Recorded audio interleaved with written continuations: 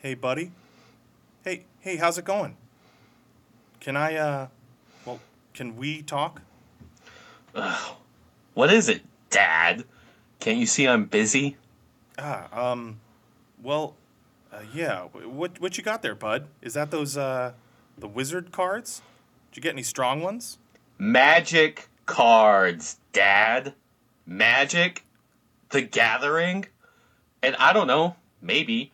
This three-color deck is giving me real trouble, and You know what? Forget it. You don't even care. What do you want? Well, you see, I was just hoping that we could talk, about the family business. Man, I already told you. I know. It's just, well, I won't be around forever, and, well, look, I know we haven't always seen eye to eye, but I am your father. Step! You're my stepfather, Dad. Get to the point. Well, fair enough. I've made the decision to name you my successor. The Senate and the people will approve. The legions love you, and your father. Stepfather? Yeah, well, I'll be a god, Tiberius. You're the only one who can bear the mantle. You're growing into a fine young man. I'm 55, Dad. Well, yes, you are. And I just don't think that we can put off the announcement any longer. Please say you'll accept, son. Make me the happiest princeps in Rome. Say you'll take over when I'm gone. All right. Oh, all right? You'll do it? You'll take over the family business? All right, I'll think about it. Now, would you please let me get back to this? The land to spell ratios are all wrong, and you're breaking my concentration. Yes, of course. Good luck with the spell cards, son. Yippee! Oh boy! Oh wow! Oh jeez! Magic cards! Freak. Well, this ought to be interesting.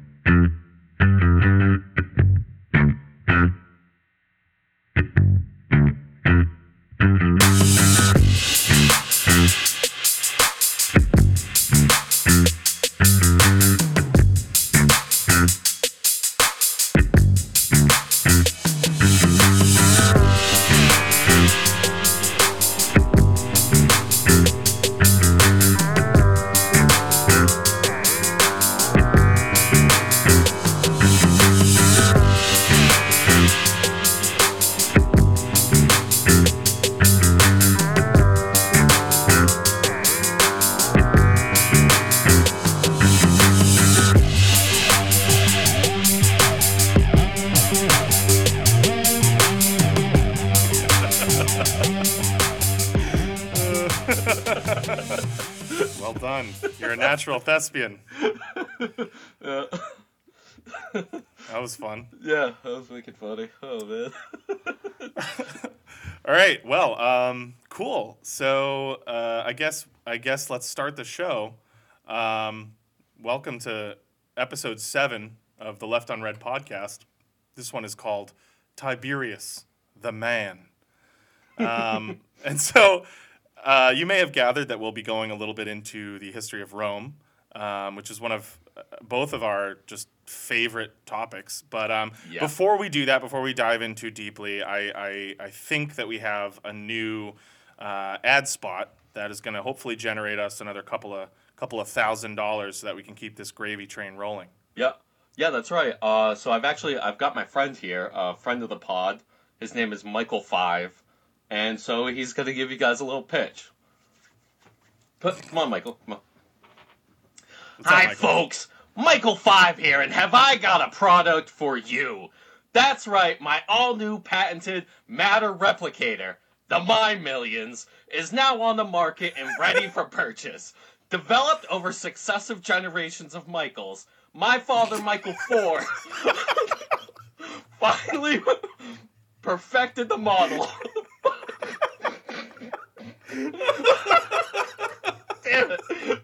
before experiencing complete neurological and muscular degeneration due to imperfect cloning by the obtuse and ambitious Michael III. Michael... Stop laughing, man. I'm sorry.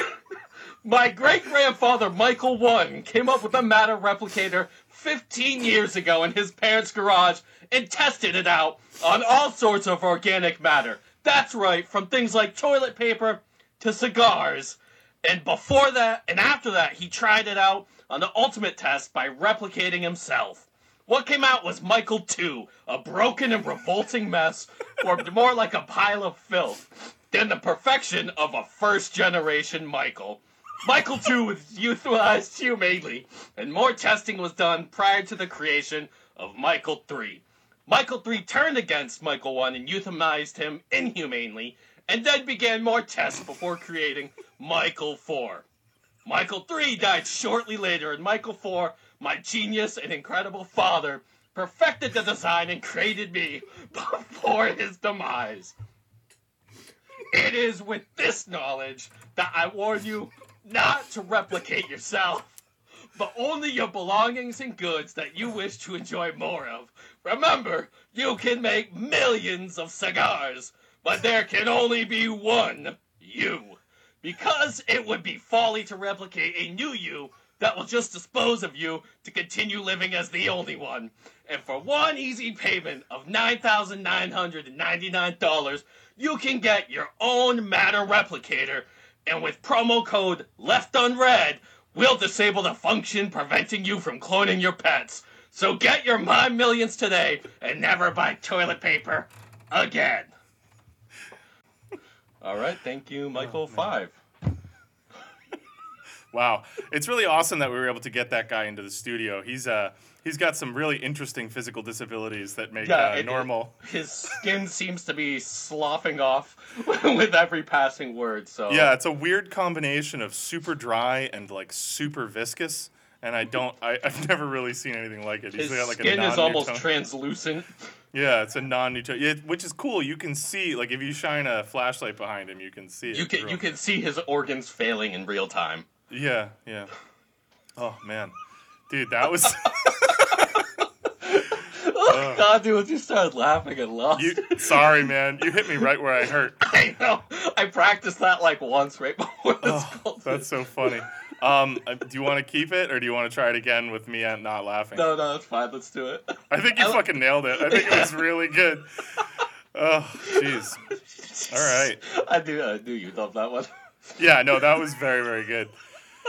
All right. Well, and again, I mean, we're really grateful to them. My Millions. Thank you to the Michaels. 1 and 4 and 5, 2 and 3. Yeah, I've heard weird things, mixed reviews. All right, well, thank you, Michael V. Okay, cool. So let's get rolling. Right. So today we're going to be talking about a really interesting dude. We're going to be talking about the second emperor of Rome, Tiberius.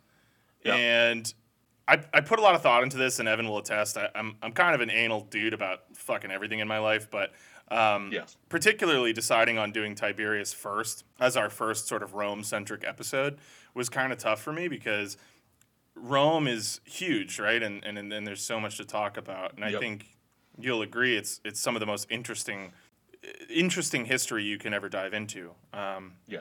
Partly because they're one of the first major civilizations that left a large amount of the kind of historical writing that we now consider, true history and true history. I mean, I literally have a book behind me of like just shit that Cicero wrote to people, still exists. Right. And, you can still see and like really like very funnily, there's a period of time where it was you could get anything from it, like just stupid letters, and then there was like after that you just didn't get any of that sort of like primary source material, at least nowhere near the same amount. Yeah, and so one of the important things to remember when we're talking about Rome is that, especially once we're entering the period that we're going to be discussing, where you have emperors now sort of overseeing everything. Yeah. They took a very active role and right from the get-go with Augustus, took a very active role in sort of picking and choosing who got to write the histories that would be published and what was put into them. So it's important to note in advance, like, everything that we talk about, you have to sort of take with a kind of grain of salt. There wasn't, and they didn't have the internet. So if the emperor didn't like you and didn't like what you were writing, there was a really good chance that he could pretty actively put a stop to it or erase it from the historical record. Yeah, sometimes that, and then sometimes you have Suetonius, who is just like, now let me tell you about which butt plugs they preferred. Right, and so a lot of what we're gonna be talking about here is actually directly from Suetonius, who's okay. So absolutely take it with more than 7 or 8 grains of salt. He was writing about 100 years after this whole thing, and he, had his own biases and his own clear sort of predilection towards certain members of the Julio-Claudian dynasty. Also, I guess he smelled really bad, which is fun to think about. But yeah, so just again, stinky oaf lurking around through the halls of the palace, just like, I know what I'm going to say about this. Yeah. Okay. Yeah. No. By all means, we'll put that in the book. Oh, he called me Stinky Suetonius again. Guess who's not getting deified? So we're going to be talking about Tiberius. And this is the furthest back that we've gone on the show. We're going back just about 2,000 years, give or take a couple of decades. So we're dealing with pretty reliable primary sources, and you can go on Wikipedia and like pretty much everyone we're talking about in this story has like a full fleshed out Wikipedia page on them, which should show you how good the Romans were at keeping records and at writing down family trees and things, but also, again, take it all with a grain of salt. Yeah. The reason I wanted to start with Tiberius is because I think it's inherently interesting. The first emperor of Rome, obviously, is Augustus, and we could do, and probably someday will do, a very long multi-part episode on Augustus because he's like the coolest guy ever for so many reasons. But I thought it was kind of inherently compelling to talk about the guy who had to inherit the biggest job in the world from the most important guy in the world. Yeah. And Tiberius is a compelling character. Yeah, and the thing, too, is we're not trying to tell the ongoing story of Rome or the Roman Empire. Right. We're talking about shit that we find funny when we want to talk about it. If you want, like, a Roman history podcast, you have the History of Rome, you have the partial historians. There's plenty of them that do that. We're not going to be anywhere near as good as them. So no, exactly. We're just going to talk about and those are actually both really worth mentioning. History of Rome, I think, is probably the first podcast that I ever listened to. I've listened to the History of Rome from start to finish twice. Yeah, that was like probably the first non-baseball podcast I really got into. Yeah. I didn't even have any baseball ones, so for me, that is my baseball podcast. And impartial. What is the partial historians? The partial historians, they're fantastic. That's probably a bit more rigorous, but still a fun listen. Yeah. We're not going chronologically. We're kind of bounce around. I'm gonna say, so this is gonna be a long one. We're gonna end up doing this in 2 parts because even not trying to give the full exhaustive story of every emperor in Rome or anything. These are guys that had pretty exciting lives. There was a lot going on, and there's a lot to talk about. There's a lot to explain. Roman society has a lot of similarities to ours, but also a lot of differences. And so we're going to end up splitting this episode on Tiberius into 2 distinct parts. So today, as I said, the episode is called Tiberius the Man. We're going to be kind of focusing on his life leading up to ascending to the throne, ascending to the purple, and becoming the second emperor of Rome. And in doing so, we're going to kind of be able to give you a little bit of background information on the Roman state, just a couple of, cultural conventions. And I figure in the future when we approach Rome again, we'll probably try to do a little bit of that with every episode, right? There'll be a couple little background things that we want to dive a little deeper into. Yeah, I mean, if we talk about stuff that happened during the Republic, we'll talk about some of the Republican stuff going on. Right. If we talk about the kingdom, might talk a little bit about that. Make it match. Yeah, exactly. So we're not going to be exhaustive here, but this is a fun story, and I guess we're going to dive in. So, Tiberius.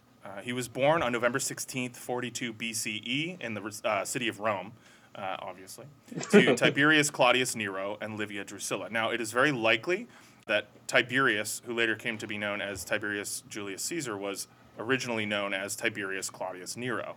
We don't know for sure what his original name was because there is no historical record. There's actually very spotty information on his early life when he was a kid. So we're going to touch on sort of the big points that we know, but we actually don't know too much about him, and you'll sort of see why in a minute.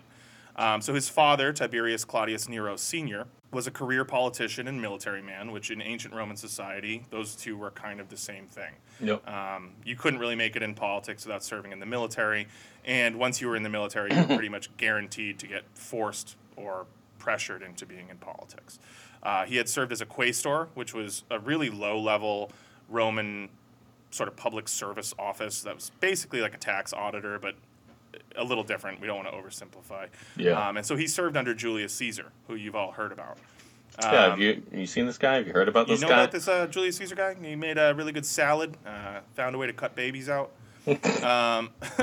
His mom was the daughter of Marcus Livius Drusus Claudianus, a high-profile senator and praetor, which is another elected official, slightly higher. So two important parents. And this was Tiberius' mom. This is Tiberius' mom. So just a little background. We're going to go a lot into. We're going to mention some Roman names, and I thought this would be kind of a fun thing to kind of dive briefly into.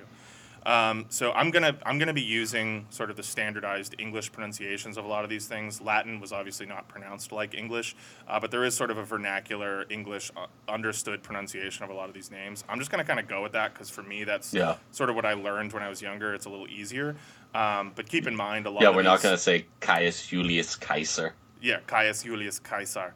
So the gens Claudia or gens in Latin. That's what I'm saying. There's gonna be differing pronunciations for things, but we're going to go with the sort of easier English pronunciation. The gens Claudia was one of the ancient and major patrician families of Rome. Ancient Roman society was divided basically into two social strata. So there were the patricians, who are the political, the military, religious, and financial elite of Roman society. Generally, to be considered a patrician, you have to be able to trace your ancestry back to the founding of the city of Rome, which is obviously completely shrouded in legend. So most of these people were just rich enough to pay someone to fake a family tree. Yeah.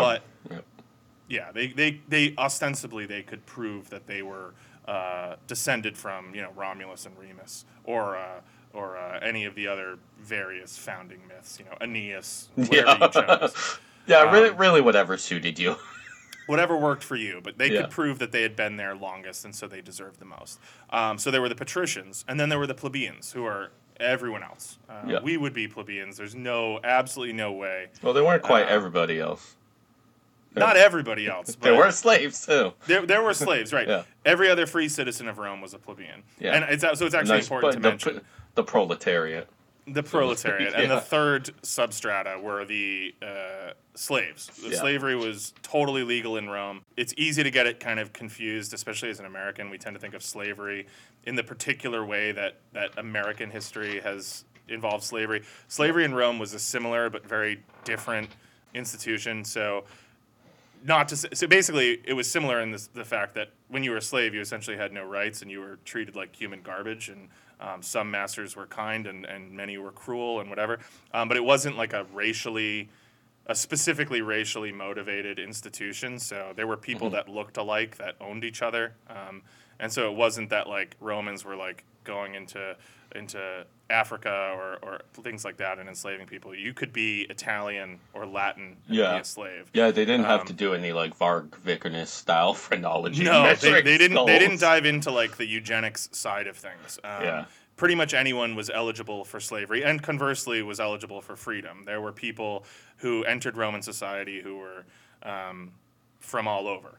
Yeah. So they had a much more, I guess, utilitarian approach to the awful human institution of slavery. They were still bastards and they still owned people, but they didn't pretend that there was a science behind it. They just, There's like, I don't know, I just don't want to do that, and I want them to do it. So. Right. If you were poor enough and unlucky enough to be a slave, you could be a slave. So Roman names. We're going to talk about Roman names a little bit. So patricians. One of my loves, dude, the naming conventions. Oh my God, and they're so bananas, and we're not even going to come close to fully explaining it here. But I'm going to do like the barest minimum effort explanation of Roman names.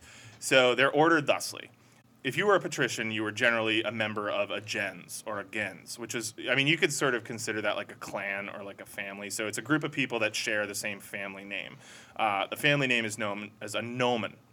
So in the case of Tiberius, his family name is Claudius.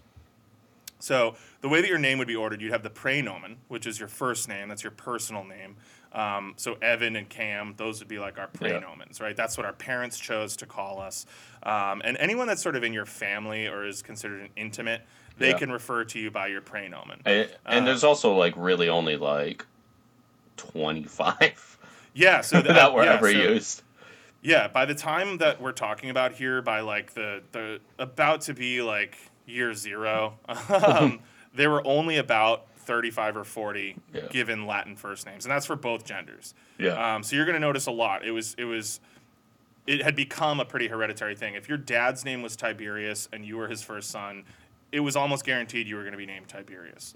At least in the Praetorian class, and unfortunately, that's pretty much who wrote history and who history was written about. So a lot of this stuff, I mean, we're talking specifically about, the quote-unquote noble classes. So Tiberius was named after his father, Tiberius, which is why it's safe to assume that he had the same full name. And then comes your nomen, which is your gens, your family name. This designated your place in society. This is highly hereditary. The family that you're born into means probably more than anything else as a Roman citizen. And then you have your cognomen, which is your third name. And this is kind of an interesting one. So your third name is traditionally not a hereditary name, and it's really sort of a nickname. Or it's your dude's rock name. It's your dude's rock name. Yeah. So say if you've been rocking as a dude, you're gonna get that name, and it's gonna say exactly how you were rocking.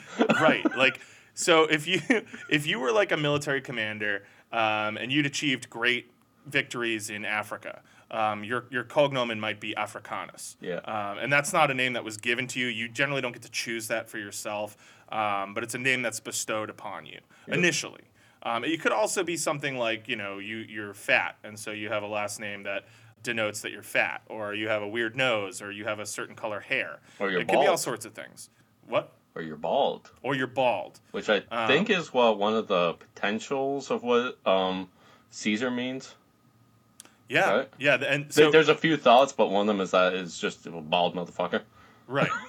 What Evan's sort of getting at is that a lot of these cognomens, by the time we're talking about, they had sort of left the traditional realm of naming convention, and they had also sort of become hereditary. So if your father was called something, there was a good chance you would be called that same thing. So Gaius Julius Caesar, Gaius Julius Caesar, his dad was named Gaius Julius Caesar, and his granddad too.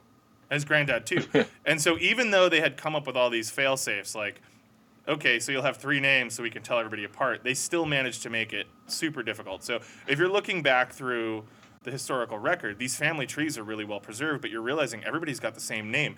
And even more hilariously, they didn't really distinguish between like genders when it came to naming. So they would have certain suffixes for gendered names, but fathers would name their daughters after them as well. So we're going to talk, Julia, about Marcus Agrippa. His daughter's name was Agrippina.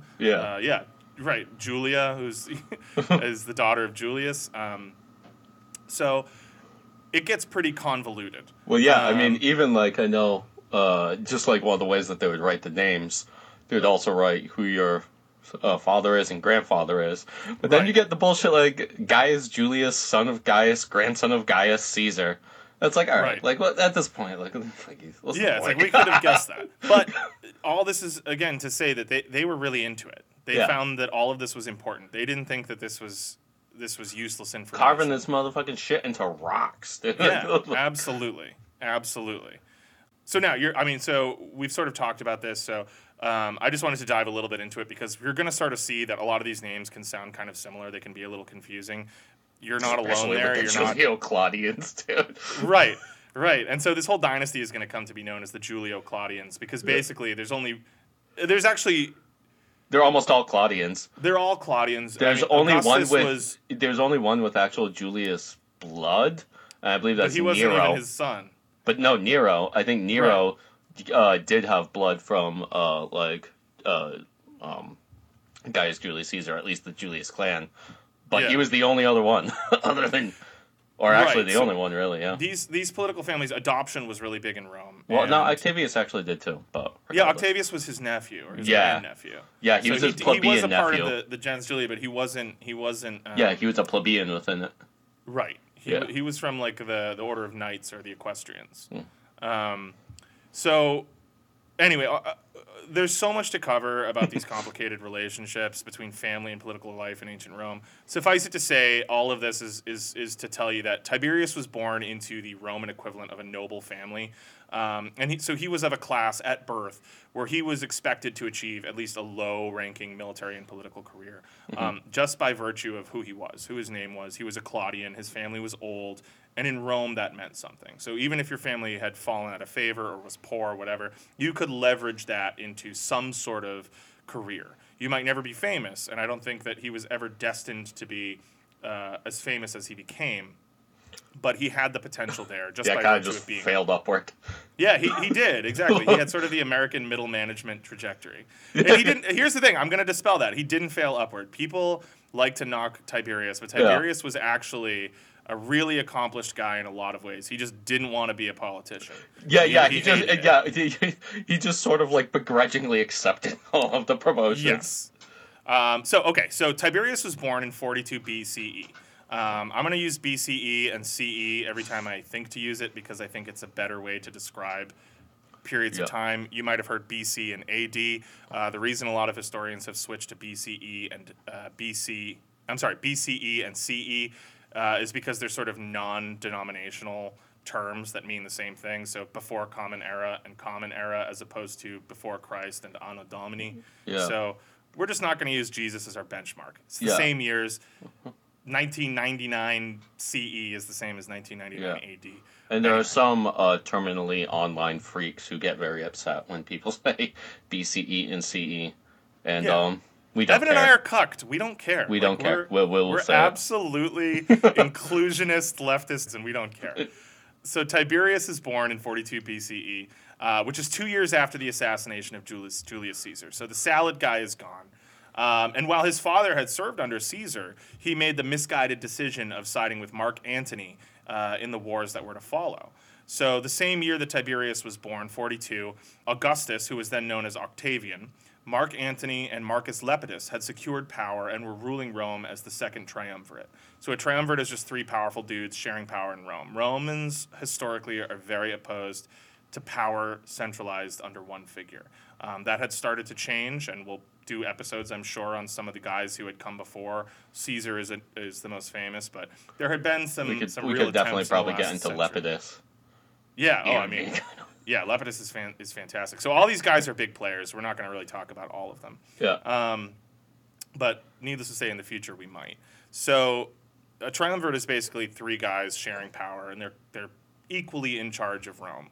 So you have one of Caesar's former generals. You have Caesar's adopted son and heir, and then I forget what Lepidus was. Was he just another general? Or he was just a moron that they brought into it because they knew that he wouldn't have the political clout or the brains to actually move against either of them, and they just wanted like a moron buffer between their battles. Right. So in the original triumvirate, it was a little more evenly distributed. Lepidus was just kind of a dink, and he was destined to just a punching bag. he was destined to get knocked out.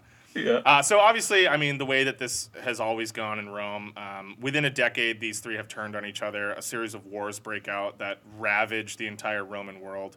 Yeah. Octavian comes out on top. He really easily defeated Lepidus in 36 BC, and then after another 5 years, he finally defeated Mark Antony, who had allied with Cleopatra in Egypt at Actium in 31 BCE. So Tiberius, because his father had sided with Mark Antony, which was really stupid, his early years were spent being hauled from city to city by his parents, who were basically fleeing Augustus, who was notorious for not leaving any stone unturned when it came to rooting out sources of dissent amongst the ranks of the high-ranking Roman elite. Yeah, I would just like to say a quick story that I love from Suetonius about Octavius, just who he was at the time. Sure. Octavius, the warlord. There was a story, and again, it's Suetonius, so it's probably not true. But he did write it, where Octavius, while kind of the wars were still going on and he was consolidating power, he had given a speech, and I forget exactly what some guy did during it, but he didn't really like. I think the guy was like kind of like joking around or jabbing or whatever during the speech. Octavius had the dude grabbed afterwards, basically kidnapped and put down into a chair, and Octavius himself got on his lap and ripped both the dude's eyes out with his bare hands. That rocks. He was probably super hard while he did it too. Oh, yeah, he was a fucking freak, man. So you see all these statues of, this is what we're talking about with like Roman revisionist history. Yeah. You see all these statues of Augustus, and he's like jacked and handsome and just looks great. There's no fucking way that he looked anything like that. Yeah, he was just like a sickly, like censorious freak.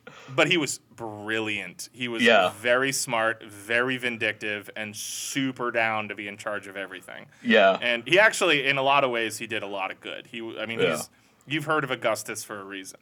I think it's funny that we've all heard of Julius Caesar, when Julius Caesar is just like the mozzarella sticks before the pepperoni pizza. Like, Augustus really is like history's pepperoni pizza. He's just like the tastiest, greasiest. I found Rome clay and left it marble. Exactly. Yeah, and he's right. Well, actually, we're almost there. So like I said, Tiberius and his family are running away from Augustus, who is chasing them all over. He chases them down to Naples. He chases them to Sicily. He chases them to Sparta. Eventually, he catches them. And so this is actually in the early years of the war, but he had always coveted Livia, who is Tiberius's mother. And so, as soon as he captured them, he forced Tiberius Sr. to divorce Livia, even though she was 6 months pregnant with his child, and he married her immediately. Yeah. And so Tiberius and his future little brother Drusus, who would be like his best friend in life, are now suddenly like their dad's worst enemy's kids. He was just like, yeah, dude, I'm going to take your wife. I'm going to take your sons. Yeah. See ya. That's my baby now. That's my baby That's now. my baby. Whose baby is that? But it's important. So they were not formally adopted, and it was absolutely common knowledge that was not his child in her belly, and neither one of them was formally, I mean, he raised them as his sons, but they were his stepsons. They were not his formally adopted sons. So after Actium, Octavian positions himself as princeps, which basically means first citizen. Today we know he and his successors as the emperors of Rome, but that's really an anachronism. There was the term or the title, the praenomen imperator, which is something that you would call like an important military leader, someone who had really distinguished themselves on the field of battle. So Octavian, I guess, definitely qualifies as that, but it wasn't a title. It wasn't. He didn't declare himself emperor. Mm-hmm. He created the sort of praenomen imperator princeps Augustus Julius Caesar, and named himself after his uncle / adopted father. And but these are all just sort of names. The reason for this is that nothing like the relationship between a young boy and his uncle. Yeah, and Rome was forged in uncledom. Yeah, behind every great nephew, it's a good uncle. There's a good uncle. Yeah. So Rome is still nominally a republic, even though for like 100 years they've been backsliding towards dictatorial one party. Parties weren't a thing, but unitary. They had the Optimates and the Populares. They did, but like, I don't know. It's not fair to. It's easy to call them parties, but they didn't. They weren't really have parties. It was just like who was hanging out with who at the time. Who was hanging out with who? They wouldn't have thought of it along those lines at the time. Yeah, I mean, they would just go constantly back and forth between the two of them. Right. Yeah, it was very, very different, a very different political landscape. So Rome is still technically a republic, right? Which is, at least in America, this is like our modern system. And there were some big similarities. They sort of are the founders of the republic. It's an edited democracy, we'll say. So there is voting. There are elected officials, but they are almost entirely elected by and from the patrician class. So it's really sort of a pluralistic oligarchy where a specific cadre of really rich, powerful, enfranchised citizens hold all of the military and financial and political power. Rome was originally a kingdom. The kings were ousted in the 700s BCE, and the final king, was it Tarquinius? No, not the 700s. I'm sorry, the 500s, right? Yeah. And so it was like Something from like that. we only have true history. What is it from like the 700s to the 500s, and then before that, it's like technically legendary. Well, the 700s was the founding, 753. Was the Gotcha. founding of the city of Rome. At least the founding. I mean, there's Right. archaeological evidence that says that there was probably a spot there being used around 1000 BCE. But I mean, you can't really take any of the kingdom stuff true. I mean, Exactly. like It's the mostly average reign of legendary. the kings was like 30 something years Right. by the historical record, which there was only like not even a handful of emperors that like reigned Right. that long. So it's like you can definitely say that's fucking bullshit. But We pretty much now think of all of the kings as at best like semi-historical. Like there's the last two or the last three, the Tarquins were real for sure. But we don't know much about the story. It was yeah, all, I mean, there were probably many of them were just all amalgams of Right. different chieftains, really. right. But so all this to say that like Rome was staunchly anti-king, and they were kind of unique in that regard. They did as much as they possibly could to diffuse power in ways that prevented one man from sort of being in charge of Rome. And I say one man because this is Rome. They were a very male-centric society. They didn't. I mean, case in point, most of the daughters were just named after their dads. Like they Yeah. weren't really into the whole women's liberation thing. Yeah, they just needed the woman to have like 10 children each, so that like three of them Yeah. could live. Well, in case so Livia, who is Tiberius's mother, was likely a massive mover and shaker politically. I mean, it takes Yeah. some kind of guile to leave your powerful husband for the more powerful man who's chasing him, and then maneuver your Yeah. own son from his birth father into the emperorship, right? Yeah. Like she's obvious. They don't talk about her much. She's been kind of stricken from the record, and where they do talk about her, they talk about her as like a witch and a schemer. And Yeah, and then also that was really promoted by the book I Claudius. yes, Which I definitely it's a recommend that book. It's a great book, but It's a again, great yeah, book. yeah, But it's a work she's of very fiction. much presented as being like the poisoner in chief. right, right. Yeah. Which there's no historical evidence for that. Yeah, yeah, she's Um, not Alan Dulles. Right, exactly. So after, so Augustus is now the princeps, the first citizen. He's very smart. He takes over. I'm just gonna say real quick. I do like at the beginning of the episode you said I'm gonna use the American or the English pronunciation. And I'm saying princeps every time. You're saying gens and princeps like I us. can't help it. I really love trying to hit the Latin pronunciations. Yeah. I think they sound better. Like Nah, in let's my do head, the- I we don't should do say the Julius Caesar. Yeah, I say Yeah, me Julius too. Caesar. yeah. Although I will Because say it sounds so cool. the most alpha pronunciations are the medieval Italian. Nah, don't say Cicero. Don't say Cicero. I want to hear that Cicero. Cicero. That's still how you say it in Italian. Yeah. Yeah. Cicero. Yeah, I mean, Gaius Cicero. Julius Caesar is like, what? Caio Julio Cesare. He's Caio Caio Julio. Giulio Cesare. Yeah. Yeah. So stupid. Yeah. It's whatever. It is what it is. Yeah. Um, Caio Julio Cesare. So Rome is still nominally republic, and Augustus is really smart. He keeps a lot of the trappings of that republic, so he doesn't declare himself king, because if he declares himself king, he's going to get murdered in the streets. He doesn't even declare himself emperor, because that doesn't exist. He says, I'm the princeps. I am the first citizen. So he's in charge, but he doesn't wear a crown. When he does wear a crown, it's made out of oak twigs and leaves, which is a traditional Roman symbol of like the transient power of Yeah. man. So when a general would win a great victory, he would be handed like an olive laurel crown, where it was to say, look, you're the first among many equals, but your crown will rot away just like your power. Yeah. And he keeps a lot of this. He keeps the Senate. He keeps all of the democratically Yeah, elected he just offices. really stares at you while you vote in the Senate. Oh, he does. So he also runs for office a lot of times. But Yeah. again, yeah, he's looking right at you. Yeah, It's he'll like, just sit there and be like, all right, yeah. you voting for me, right? So what Not are you. I told you not to vote for me, so this looks legit. You're voting for me. Yeah. And he, or when you're talking at the podium, yeah, he'll just sit right there in the front.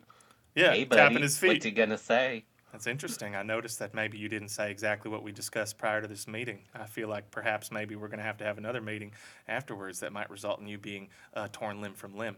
Yeah, he was brutal, and he struck a lot of this from the record. But when he took over Augustus, there was a bloodbath. He killed a lot of people and made it so there weren't really a lot of dissenters because they were all dead. Yeah, he saw what his adopted father, Julius Caesar, did, where he just pardoned everybody, and then he got... stabbed to death. Yeah, he got stabbed the fuck out, and he said, "Well, I guess I just got to kill them all." Yeah, and so he did it. And you didn't say no to Augustus. Augustus was. We think of him now in these like regal, noble terms. He was a warlord. Yeah. He won his throne through force of arms. He killed everyone who stood in his way. Pulled out some eyeballs. Pulled out some eyeballs, apparently, and then he sat on top of the world and said, "This is how it's going to be." And he did a lot of good.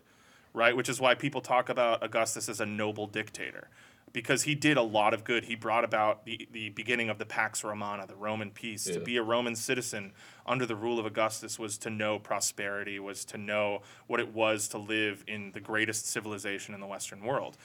But to get there, he did a lot of awful, evil things and then erased them from the record. Yeah. But all of this can be directly attributed to him. He ushered in the age that we now consider the Roman Empire. He never was called an emperor. That wasn't a title at this point. But this starts the period that we now consider the Roman Empire. He's considered the first Roman emperor. It is also at around this time. You've probably heard me call him Octavian and Augustus because in my mind they're the same. They're the same guy. His birth name was Octavius. Historians generally call him Octavian when he achieves his sort of political independence. And then around this time, he starts being referred to as Augustus. This Imperator Kaiser Diocletianus Augustus. Right. He was, the son of a god and the son of the divine. The son of the divine Julius Caesar. Yeah. Because Julius Caesar, he had deified. He made him into a god in the Roman religion. Yeah, so Imperator, he held Imperium.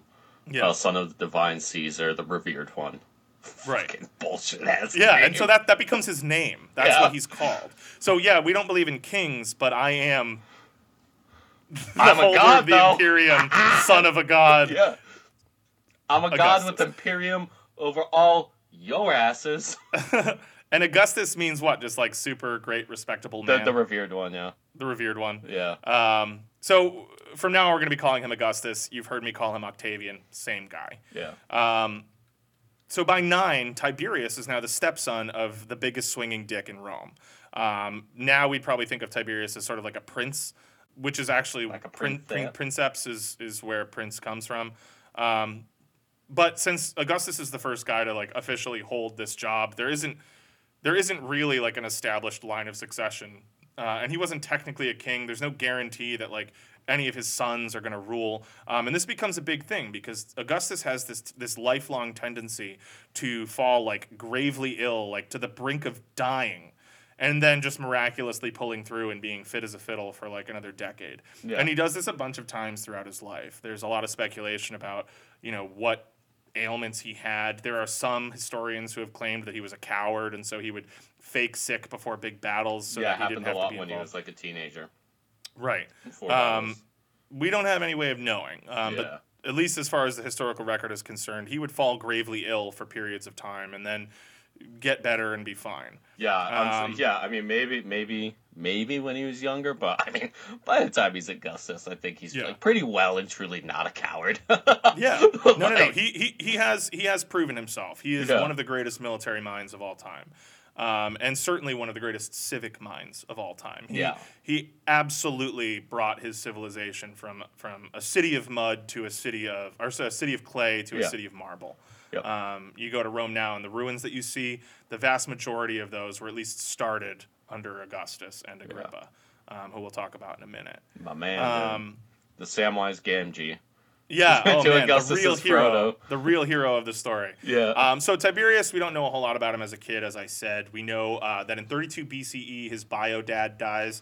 And 9-year-old Tiberius gives apparently like a pretty good eulogy in public, which was a big thing. The patrician families would hold their eulogies like in the forum, and they would just read to everyone, the great deeds of who had died.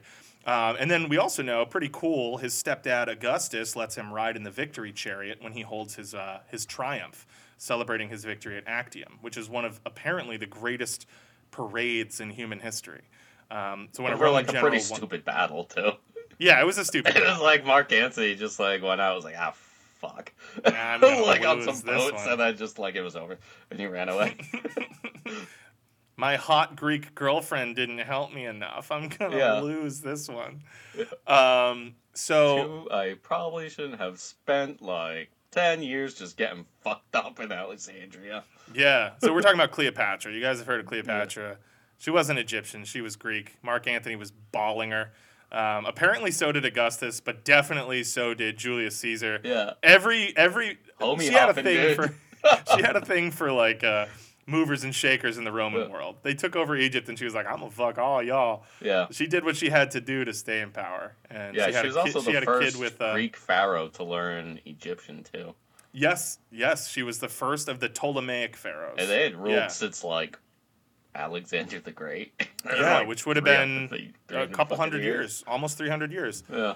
Yeah. So this is why it's tough when we do episodes that we like love and know stuff about. I know. I'm so sorry. Evan and I are just gonna be mentioning stuff, and I'm sorry if you don't know what we're talking about. I'm having a fucking blast. So I'm having a great time, and I hope that this influences everybody to just like, if you hear something, just Google it, because all we want is the whole goal, I feel like, of this podcast is just to make people as stoked on history as we are. Yeah. And we're not like PhDs or professors. We just want to talk read about a lot. this stuff. Yeah, we just read a lot. We want to talk about this stuff, and we want people to like hear it and be like, what the fuck are they talking about? And then go read stuff for yourself. And if you think that it's fun and interesting, then we'll have considered our job done. Yeah. So yeah, he gets to ride in the parade. Okay, so then we're going to enter sort of the next time that we really see Tiberius is like not quite a decade, but like eight years later. He's a young teenager. He and his brother Drusus, who is like now his best friend, they begin to be groomed as at least potential successors by Augustus. Now, their mother was definitely behind this. Augustus had other direct family members. He had married off his daughter, his biological daughter Julia, to Agrippa, who is his right-hand man, greatest general, the guy who won him all of his major victories. And they had a couple of children, Gaius and Lucius, who are his blood. Another fucking Gaius, man. Lots of Gaiuses. So there are competitors, but we've got two older children in Tiberius and Drusus, and their mother really pushes for them to get an education and to be treated, or at least potentially treated, as successors. So they both enter Roman politics at the age of 17, which is really young. Roman politics are traditionally a real exercise in paying your dues. So these guys are way younger than usual, and Augustus grants them both the right to run for political office at 5 years younger for every office, which I'll get into in a second. But every political office in Rome had a traditional age requirement, which we still keep in modern American politics at least. They had a traditional age requirement. He allowed them to run at 5 years younger than they would normally need to. So it's clear even like Augustus, his like first consulate was, what was he? Was he 17 or was that when he was 23? 23, I want to say. Yeah. Don't quote me on that, but I think that was 23. Yeah, he held something at 17, I do believe. Yeah, so this had been going out of fashion officially. It had been going out of fashion in practice for years, just like the Republic, but he wants to hold on to these vestiges of... So for most people, the rule still stands. Yeah. So they're able to move up what is called the cursus honorum. The cursus honorum is the traditional hierarchy of Roman political offices, with quaestor, which we mentioned earlier was a title held by Tiberius' dad. Quaestor is sort of at the bottom, and consul is sort of at the top. Yeah. Roman nobles were expected to at least attempt to climb as high as they could in this ladder. Service in the military certainly helped. For perspective, I sort of wrote down that being a quaestor is sort of the equivalent of being like a city councilman. Officially, they were mostly, I mean, these titles changed over time, but at this period in time, a quaestor was sort of like being a tax collector. Sometimes they had some minor military duties, but mostly a financial office. And for perspective, becoming consul was basically like being like co-president for the year with another nobleman. And again, 2 consuls were elected because the Romans were really freaked out by one guy having power. Then there were also like interim offices that were created. So you could be dictator, which is an old Latin term, which was something that you were granted by the Senate for a set period of time in a time of crisis. You could be named dictator. You were given absolute control of the military and social structure for whatever, a year, so that you could fix whatever problem was coming. But you started to see guys like Julius Caesar who had themselves declared dictator for life. And my man Sulla. Sulla, yeah, and Gaius Marius. They started to do it. And so I don't think Marius ever held the title of dictator, though, did he? I'm almost positive he did, but I'm not going to fight you on it. I'm not sure. I know Sulla was dictator in perpetua, so yeah. Which he had, but then like he just decided to like step down and then immediately ran for consul and won. Yeah. What the fuck is the point, dude? Yeah, exactly. So this is the general ladder. Just remember, quaestor at the bottom, consul at the top. And each office, as I mentioned, had an age requirement. So a quaestor normally had to be 28, and then there was aedile or aedili, which was 36. A praetor could then be 39, and you could be a consul at 42. A man who had achieved each of these offices in the first year that they were eligible was said to have achieved the office in his year, which was a huge, huge honor. I believe it was Cicero who was very, very proud of having achieved the consulship in his year. He did it as a novus homo, dude. Yeah, that's right. Novus homum, which is like a man who, it meant new man, right? And it's new man. It was when no one in your family had ever. Yeah. No one in his family had ever been consul before him, which is rare in Rome. Because, like I said, your family is like the most important. So Tiberius and Drusus were each legally to be allowed to run for consul at 37. They didn't do that. Keep this in mind. But he changed the law so that they could be eligible to run at 37. So having Augustus as your dad, it has perks. And at this point, these two brothers are extremely close. So in ancient Rome, political careers and military careers were super intertwined. A man was generally unlikely to achieve political success if he hadn't served in some capacity in the military, no matter who his stepdaddy was. Yep. So as a young man, Tiberius practiced law. They had lawyers in Rome. That was one of their big things. They sort of adopted that from the Greeks. So people who would basically argue your case before a tribunal if you were being charged with a crime. Yep, professional perverts, dude. They were, freaks. Freaks. Shout out to the A-Lab podcast, which has given me every bit of information that I know about modern American lawyering. Which is that they're all perverts by profession. ALAB, All Lawyers Are Bastards. That show rocks, and those guys are like a huge influence on Evan and I, along with the two podcasts we mentioned earlier, which I'll shout out again: History of Rome and the Partial Historians. Partial Historians. Those guys are awesome. So he practiced law, and then in between political appointments, he joins the military. So at 17, he gets sent to Iberia, which is where my man Evan is from. Shouts out. And he's in northern Iberia in Cantabria, where he successfully smashes a local revolt of local Celtiberian peasantry. Shouts out. And this gives him some real clout. And so at 18, in 20 BCE, he gets sent out east to confront the Parthian Empire under the command of Marcus Vipsanius Agrippa. If there's one thing you need to know about Agrippa, it's that he was one of the greatest military commanders of all human history. Fucking badass name, Agrippa. Yeah, it's an awesome name. And so whatever military victories Augustus is known for, it's a safe bet that it was Agrippa who actually went out and won it for him. Yeah. So serving under Agrippa is a huge honor because at this point, he's already a living legend. He's in his 40s. He's won some massive victories. And he's also then gone back to Rome, and he sponsors a lot of the building projects. You can still see them. Marcus Agrippa built this all over on the Pantheon. Yeah. If you've ever been to Rome, when I was in Rome, I remember pointing out to my parents, and they were just like, "That's cool. I don't fucking care." But like, it's Agrippa, Mom and Dad. It says M. Agrippa built this. Yeah. In Latin, whatever, I forget what it is, but it says it in big letters. They Agrippa would build these awesome buildings business. and just like put their name. It's like Trump Tower. It's just like, we built this big temple, and I'm just gonna put my name in big letters on the front. Yeah. So he's serving under Agrippa, which is a huge honor, and he distinguishes himself as a military general. He captures the entire kingdom of Armenia, which at this point was leaning towards being a Parthian client state. Yeah. The Parthian Empire, I mean, they're an Iranian people, sometimes known as Persians, but they're the other big empire that borders the eastern edge of Rome, Yep. and for a lot of their history are Rome's biggest enemy. Yep. Just because they're the other big empire that's vying for control, especially over like the Mediterranean and Greece. And so he takes the kingdom of Armenia to install a pro-Roman king there. Yeah. And he essentially holds the entire kingdom hostage.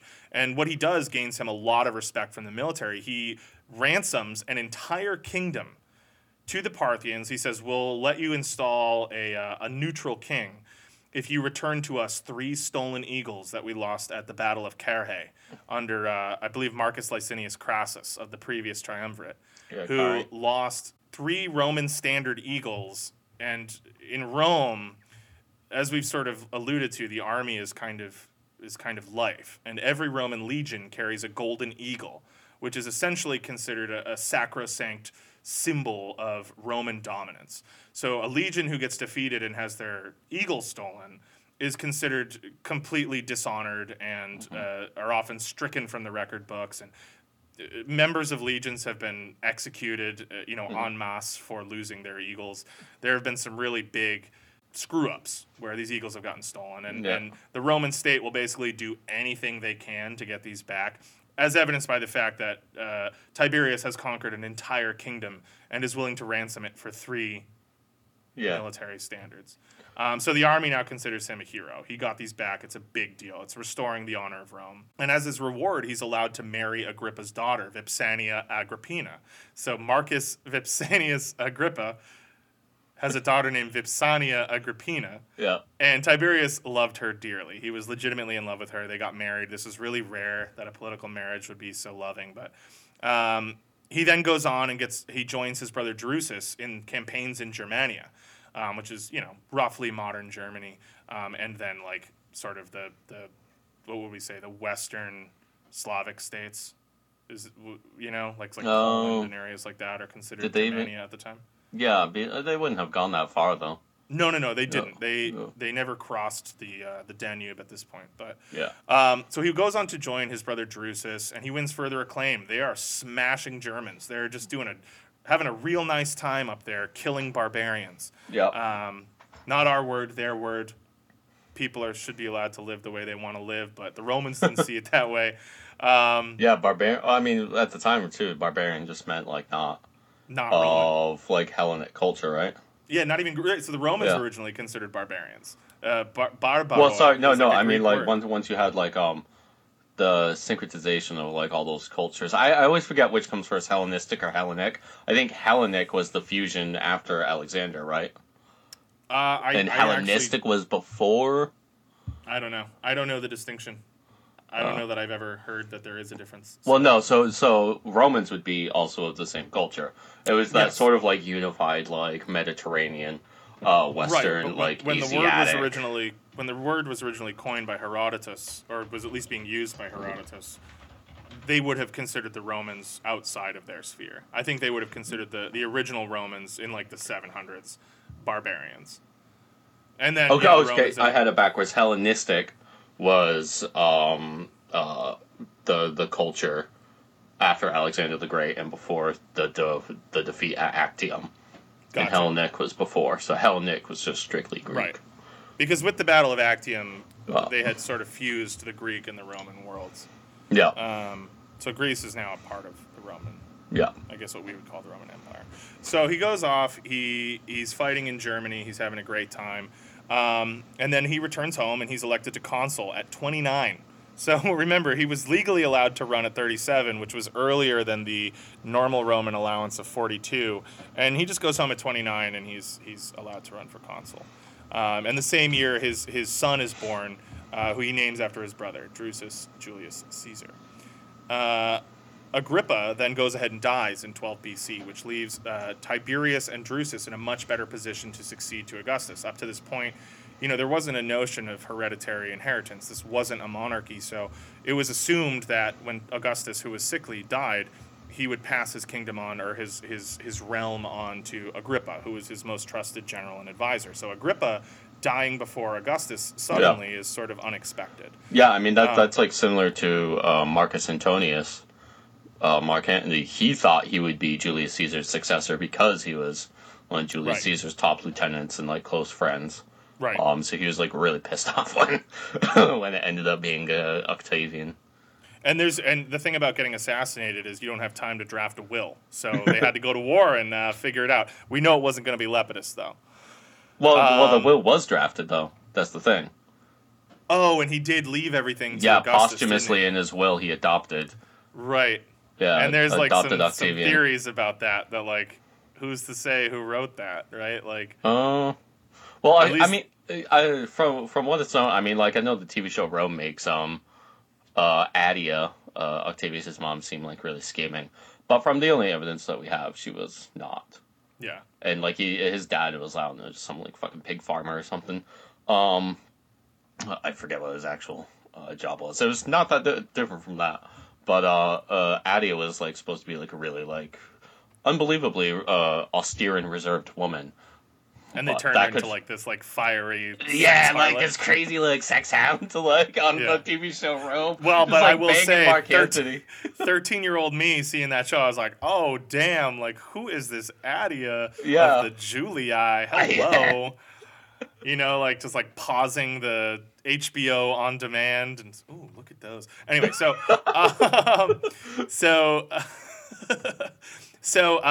now that Agrippa's dead, Augustus basically forces Tiberius to marry Agrippa's daughter Agrippina. Yeah. He forces him to divorce Agrippa's daughter Agrippina and marry Agrippa's widow Julia, which is not Agrippa's mom. Agrippina's mom, who also happened to be Augustus's biological daughter. So if your head is spinning, you're not wrong. So is mine. Go look at a family tree. Oh, guess what? It's wild. It'll still be spinning.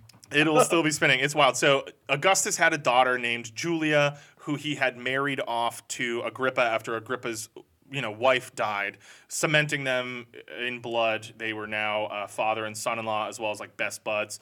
They had multiple kids together, including Gaius and Lucius, who are the two blood twin. They're not twins, but the two blood siblings that are considered to be the heirs apparent by Augustus, even ahead of Tiberius and Drusus. Tiberius and Drusus come along. Tiberius is now married to Julia, who is Augustus's daughter and the ex-wife or the widow of Agrippa. So now Tiberius is both Augustus's stepson and his son-in-law. And so now you're going to see like why names get so confusing, because when all this stuff happens, people change their names. It gets nuts. Snip, snap, Tiberius snip, snap, is snap. Right. Tiberius is dismayed by this. He loves his wife, and apparently Julia is like a freak. And again, this is all Suetonius, who like clearly was a woman hater, so we don't know, but Julia apparently had been kind of he also just liked his little scandalous bullshit. It's like the Gossip And Girl now let me tell you who they were fucking at the time. So apparently, at least according to Suetonius, Julia had come on to Tiberius years before, which Tiberius was like totally freaked out by because A, he loved his wife, B, Julia was married to like the scariest dude in Rome and the daughter of the scariest dude in Rome's boss, and C, they were like sort of siblings. So he was just like, this chick's a freak. I'm not doing anything about this. And now all of a sudden they have to get married. So it's not a happy marriage, and it begins to sour immediately. And it also begins to sour Tiberius, who was already not, he was definitely happier, like out with the legions. He loved military life. Yeah. And now all of a sudden he's just like getting sucked into like the political machinations of his psychotic stepfather. Yeah, he doesn't like it. So there's a story, again, in Suetonius' 12 Caesars, that apparently shortly thereafter, Tiberius runs into his ex-wife, Vipsania. And he starts bawling his eyes out, and she runs away from him because she's not supposed to talk to him. And he like follows her all the way back to her house, like through the streets of Rome, just begging her to forgive him and saying, it's not my fault. I love you. I love you. And Augustus finds out about this and basically forbids them to ever be in the same room together. So he makes Tiberius divorce his beloved wife, and then forbids them from ever seeing each other again, so that he can marry his like promiscuous, awful daughter. So Tiberius' younger aristocrats. The aristocrats. Hey. So Tiberius' younger brother Drusus, who is his best friend, is still off in Germania. He falls off his horse. He becomes injured and then seriously ill, and then he dies. So in 9 BCE, he leaves Tiberius as the sort of clear successor of the two to the throne. In 6 BCE, Tiberius leads several more victorious campaigns against German tribes.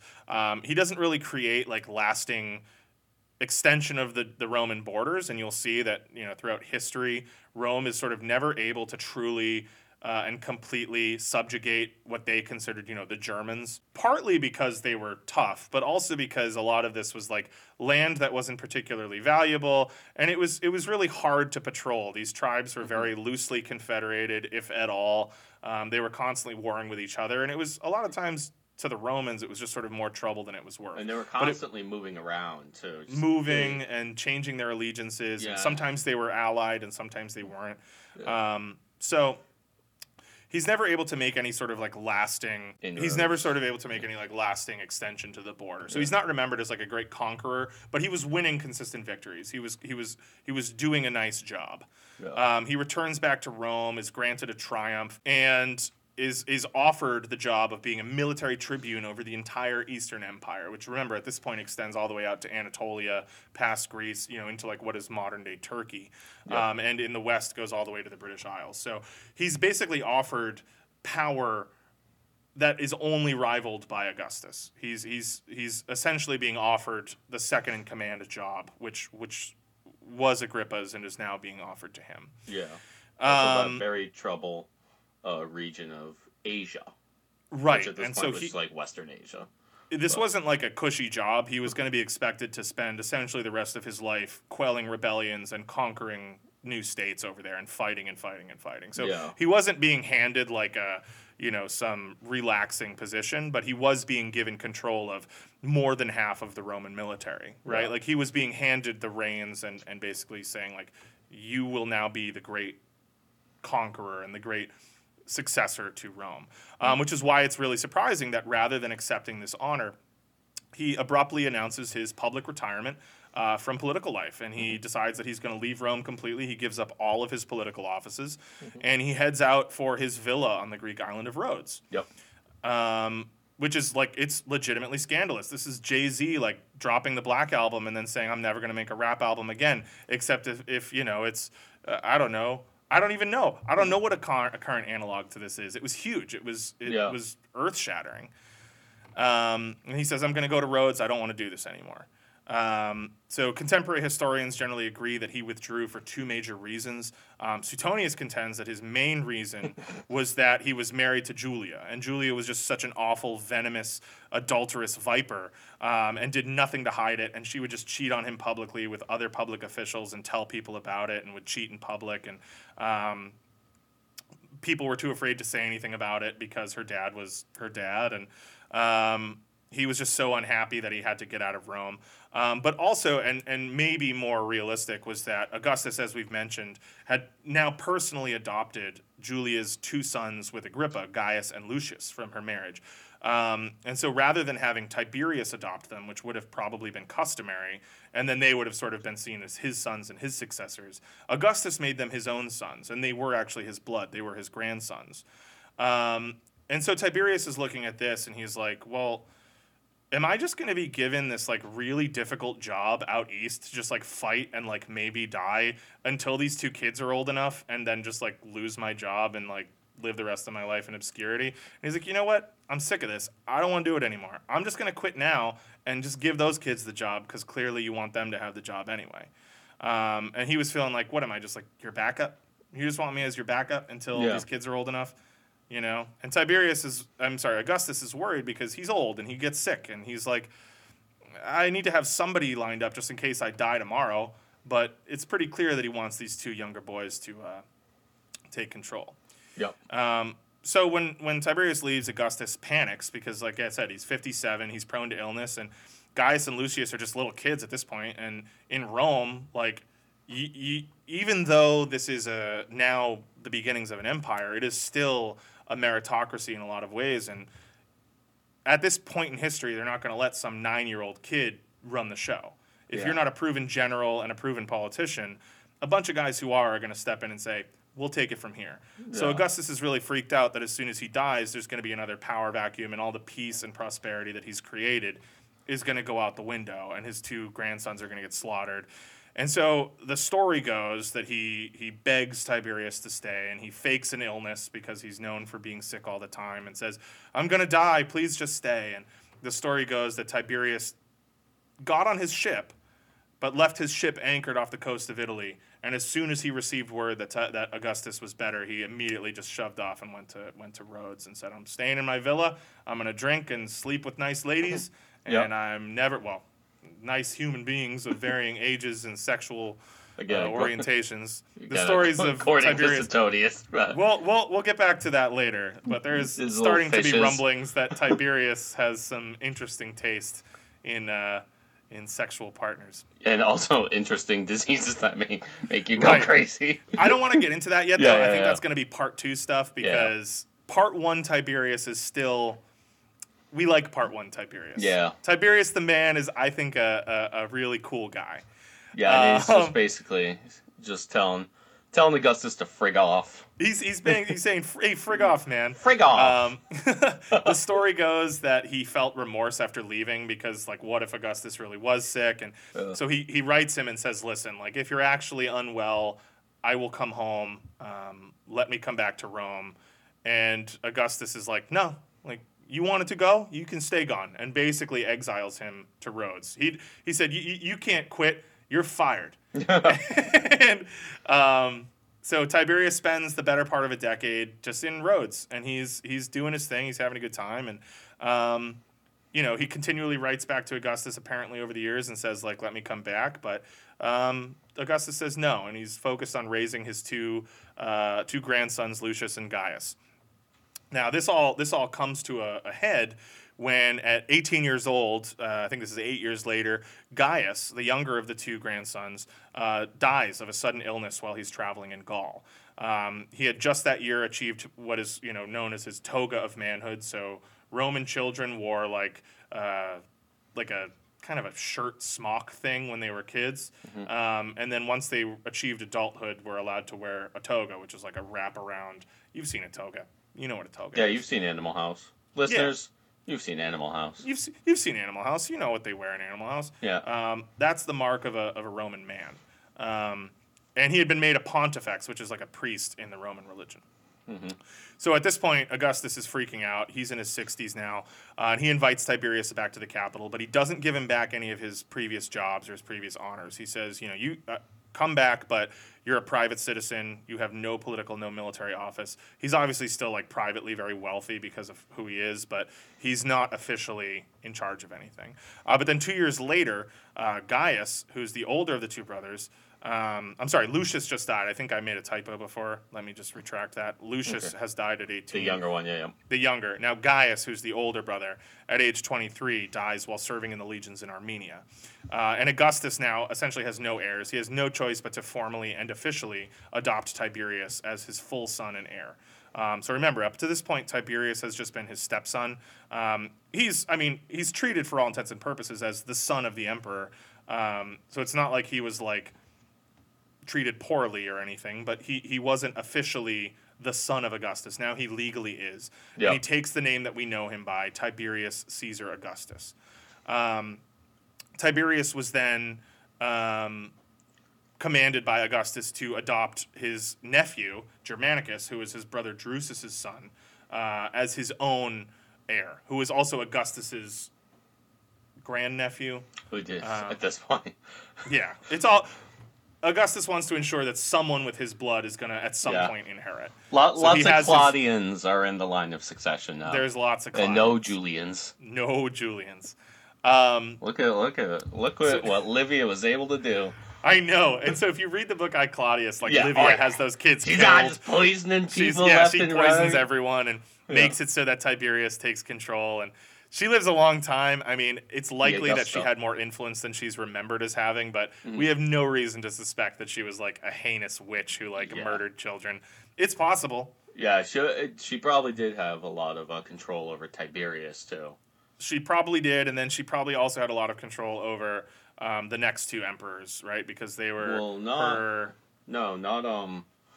Caligula. But Claudius, who was also her nephew. Doesn't fucking matter. Yeah. We'll get to that later. Let's just shoving on because we're getting close here. Yeah. So upon being formally adopted, Tiberius receives the full powers that he had denied previously of being a military tribune. So he also is given a formal share of Augustus's imperium. His authority, his supreme right to rule, is shared now. So he's essentially an equal with Augustus. And at the same time, Augustus then banishes Gaius and Lucius's youngest brother, Agrippa Postumus, which literally means like Agrippa's youngest son who was born after he died. Yeah. He banishes him. He's like 6 years old, and he makes Tiberius his full political equal.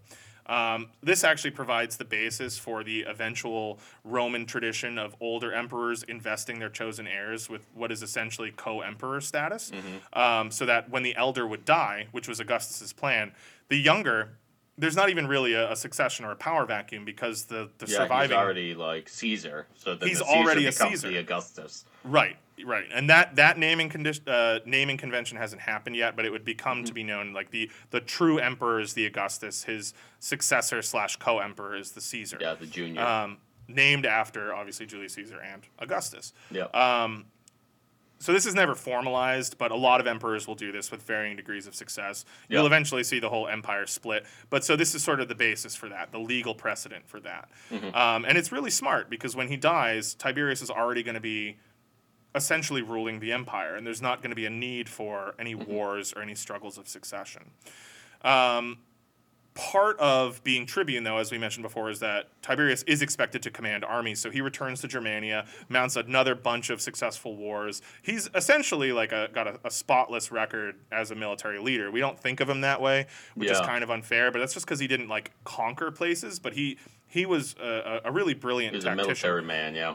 Yeah, and he avenges the recent defeat at Teutoburg Forest, which had occurred in 9 CE, which I want to do a whole episode on, so we didn't really talk about it, but... Quintilius Varus, give me back my legions! Yes. One of Augustus's... his face into the wall.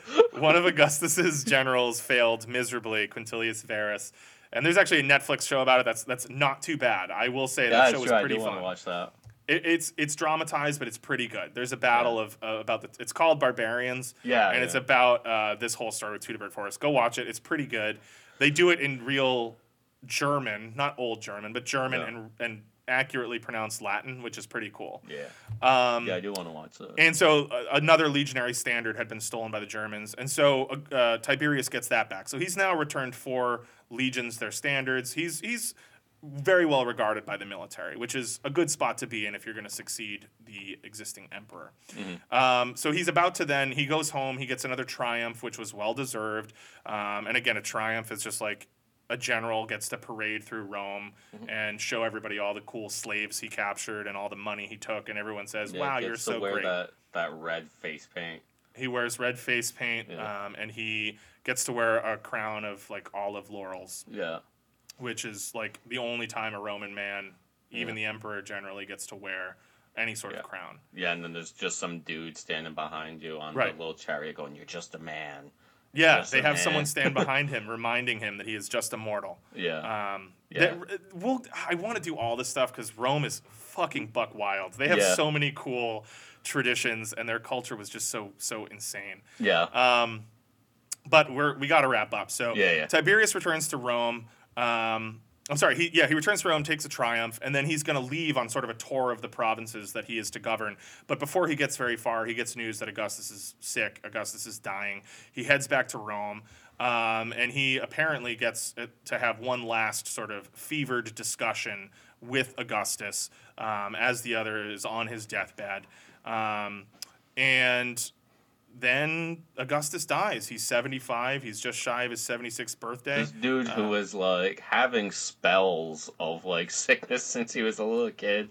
Yeah. It fucking makes it till 75. He makes it to 75. He's been getting mortally ill multiple times throughout his life, and the greatest For like man in 20 Rome. years occasionally on death's doorstep and then comes back. Yep.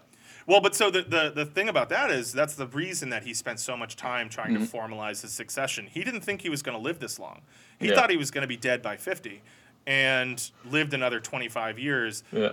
But the upside to that is that he made damn sure he had some plans in place for when he died. Yeah. So Tiberius is now the unlikely and reluctant, but very highly qualified, and he's very beloved, at least by the military, sole ruler of the Roman Empire. So all that's left now is for him to be granted all of the official titles and all of the official honors that Augustus held by the Senate, of which there are many, many, many. But this is a story for next time, because as I said, we're going to be handling this in two parts. Yeah.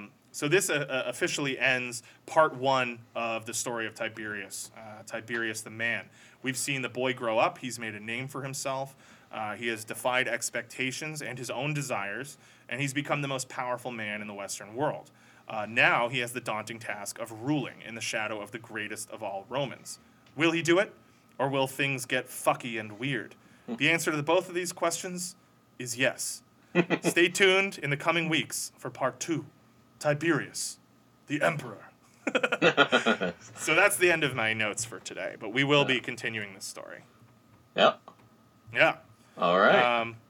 Yeah, so... Fuck yeah, dude. I had a blast. Dude, I love this episode, man. And I'm excited because I think we both have talked about, like, having more two-parters and maybe even three. Like, if we do Augustus, series, that's probably going to be a three-parter. We don't want this to be a sequential history podcast, but there will certainly be... Yeah. host-driven multi-part episodes. So next week, Evan's going to do another episode, and then in 2 weeks, you'll hear my conclusion to the saga of Tiberius. Right? Like, I think that's how we want to do this. Yeah, that's fine. Yeah, I'm not gonna make you do it 2 weeks in a row. So I can. Nah, that's fine. I can do it. Yeah, I think it'll be fun. So you won't hear the conclusion to the Tiberius saga next week, but you'll hear it in 2 weeks. Yep.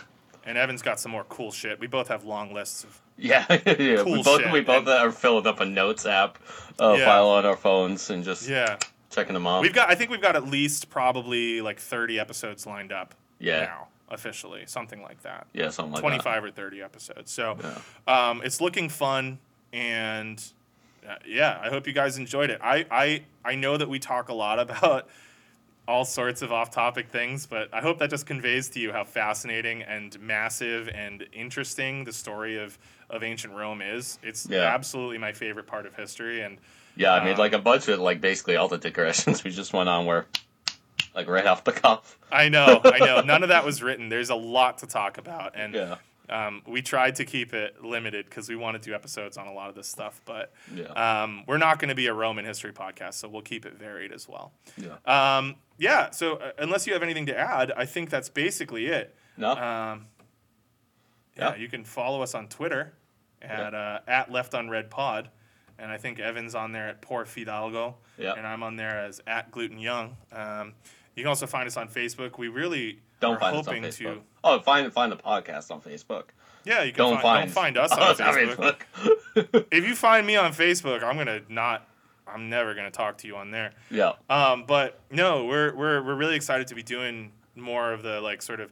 We kind of wanted to get like the first bunch of episodes done, and it was stuff that we were interested in, but we picked them as our first episodes for a reason, and now we're hoping to get the ball rolling with some of the juicier, meatier bits, and we're stoked. We're ready to go. So, all right, we hope to see you guys soon. And it's like I always say, if the shoe fits. Okay. We're good. All right. Yeah. All right. Bye.